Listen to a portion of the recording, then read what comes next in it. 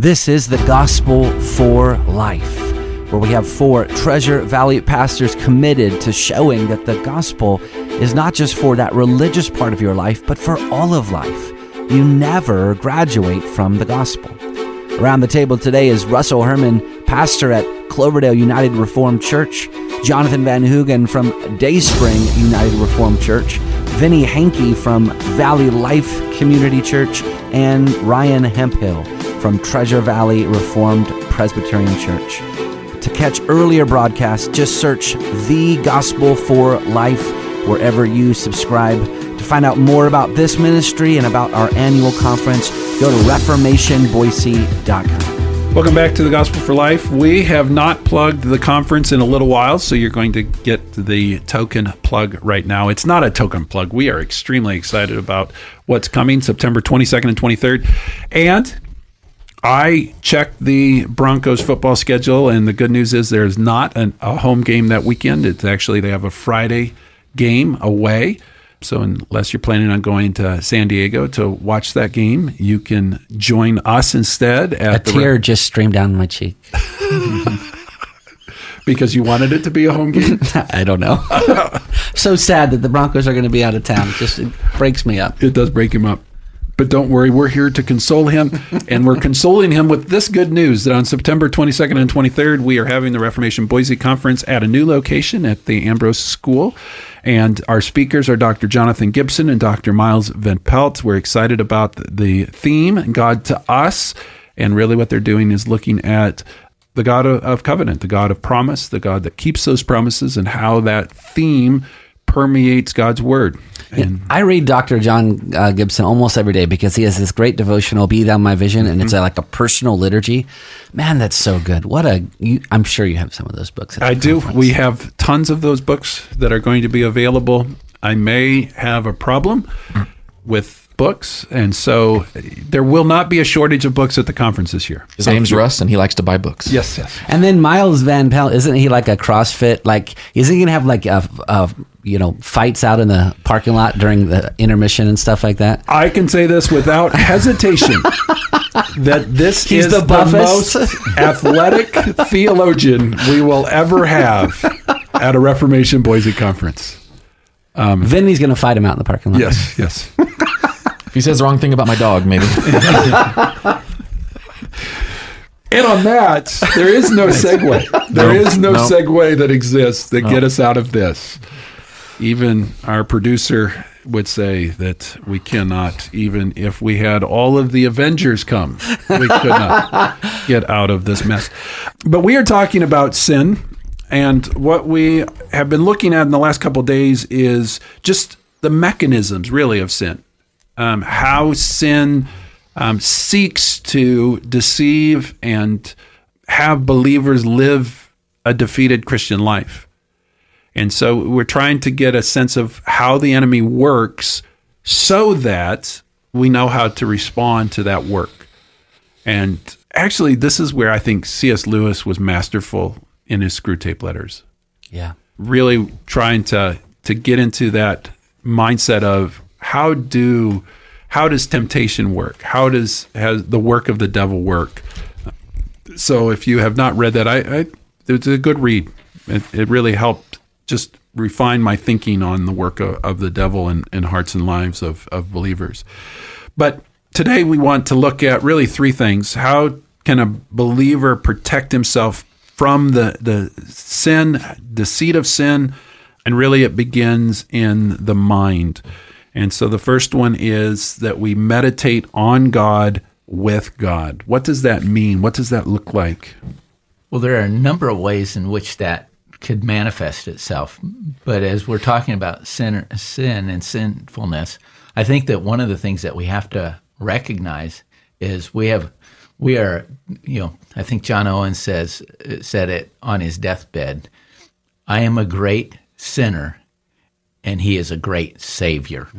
And Dietrich Bonhoeffer in his book Life Together says, It is the grace of the gospel which is so hard for the pious to understand that it confronts us with the truth and says, you're a sinner. You're a great, desperate sinner. Now come as the sinner that you are to the God who loves you. He wants you as you are. He doesn't want anything from you, a sacrifice, a work. He wants you alone. And he says, give me your heart. Yeah, I think this is contemplation and meditating on who God is, not just as we talked about off air, but what he's done for us, which is magnificent in and of itself, but just simply the person of God. And so allowing that, his characteristics, his nature to fill you up, to get into your mind and heart like the latest Taylor Swift lyric and just get in you. Sorry. We're doing that. That was for you, Andrew. That was for our producer. That is for our producer. But the point remains, meditating on the personhood of who God is. I think this is why catechisms are so helpful, because oftentimes when I go to pray, I feel like, okay, well, where are my bearings at? And the fourth catechism question, the shorter catechism, asks, who is God? God is a spirit, infinite, eternal, unchangeable in his being, wisdom, power, holiness, justice, goodness, and truth. If you were to just take one of those attributes at a time and speak to God about who God is, have verses, on the eternal one, before the mountains were brought forth, or ever you had formed the earth and the world, from everlasting to everlasting, you are God. Not only does God delight in having his attributes prayed back to him, but our heart delights, because that's what our heart was made for. Right. This is where I think going through the Psalms is such a helpful biblical practice, because you get to see God for who he is. And there are certain sections of the Psalm that really put the character of God on display before the reader. And so read a Psalm and say, what did I learn about God from this passage? Yeah. Genesis 39 tells us about that great temptation that Joseph has in the house of Potiphar. Potiphar's wife is trying to seduce him. And it is the thought of God that keeps him from that sin. He says in Genesis 39, how then can I do this great wickedness and sin against God? And even though she speaks to Joseph day after day, he's not going to listen to her, or lie beside her, or to be with her, because he realizes this would be a great wickedness and a sin against God. Yeah, I think when you meditate on the magnitude and greatness of God, everything else comes into perspective. I think of the vision of Isaiah 6, where Isaiah is confronted with the image of God in the temple, and he is just immediately face down and aware of all of his sinfulness. And the way that this fights against sinfulness is that when we have a taste of the infinite God, sin is, C.S. Lewis's quote, it's making mud pies in the slum, and God is the holiday at the sea. If you need help with this, there are some shorter books on God's attributes that are very helpful. A.W. Pink, The Attributes of God. Stephen Charnock, it's Tozer's Holiness of God. Knowledge of the Holy. Knowledge of the Holy, that's the title. And then any just good systematic theology has a section that just works through the attributes of God. Yeah. We did Terry Johnson a series does in our podcast on the attributes of God. Terry Johnson has a new book on the attributes of God that is good. So there's just books out there. Charnock is the classic. It's just been republished in a beautiful and better format. Yeah. So that's a little bit, but that's a commitment. That is 2 massive volumes. So it's not a bad investment, but that's just going to take a little bit more commitment. The second thing is to meditate on the Word in the Word. So what does that mean? Well, on the Word, we're talking about Christ himself, the Word that was made flesh and dwelt among us. We're talking about in the beginning was the Word, and the Word was with God, and the Word was God. So meditating on the Word and the place where we learn about that. Years ago there was those little bracelets that said, with the things, WWJD, what would Jesus do? Well, the only way you're going to meditate on what the Word would do is to meditate in his Word, the Bible, to understand that. Mm-hmm. And he's found everywhere. Mm-hmm. Not just in the 4 Gospels, but in all of the Old Testament. You just mentioned Joseph a few minutes ago. Joseph was one of the most wonderful types of Jesus Christ in the Old Testament. You can see it in his life, in the narrative of the story. He's on every page. And really what you're looking for is you want to read the Word and say, show me the beauty and glory of the person and work of Jesus Christ. Yeah. And you can see that, as Josh was saying, in every aspect, in all these different stories of the scriptures. You're saying, what am I learning about the beauty and glory of the person and work of Jesus Christ? And once again, there are some great books on this. The Glory of Christ, Owen's book. Jesus on Every Page. Jesus Isn't on that Every David Page. Murray? David Murray. You've got The Glory of Christ by R.C. Sproul. So there's just some great books out there to just center your thoughts on who Jesus Christ is. The Bible. And that's really where you want to be, is every passage say, what is this teaching me about God? What is this passage teaching me about the person and work of Jesus Christ? Yeah. Colossians 3:16, Paul says, let the word of Christ dwell richly among you in all wisdom, teaching and admonishing one another through psalms, hymns, and spiritual songs, singing to God with gratitude in your hearts. This is where I think Thomas Chalmers is so vitally important. You cannot drive out lesser affections unless you have a greater affection that drives them out. Yeah. The expulsive power of a new affection. And so really these first two things about meditating on God, meditating on Jesus Christ is really about creating a greater affection within you to drive out the lesser affections, which is what sin and temptation is. Yeah.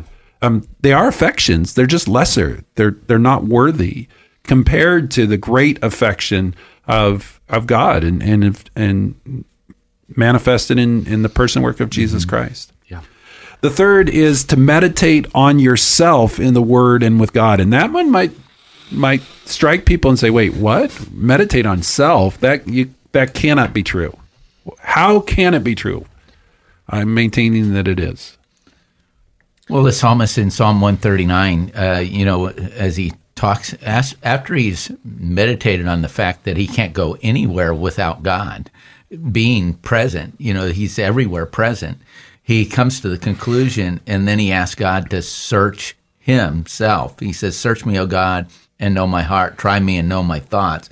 See if there be any grievous way in me, and lead me in the way everlasting. So after he's focused on God, he's asking God to focus on himself and show him his sin.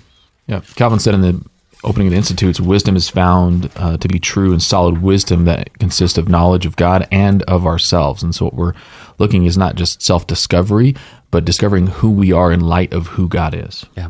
And the New Testament does this over and over and over again.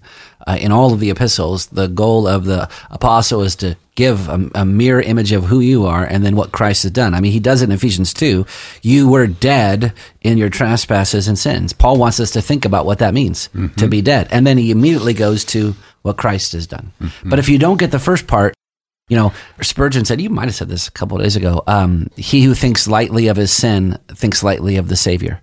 If you think that you're a fairly decent person, then Christ, he might have helped us out a little bit, but he didn't rescue us from eternal hell.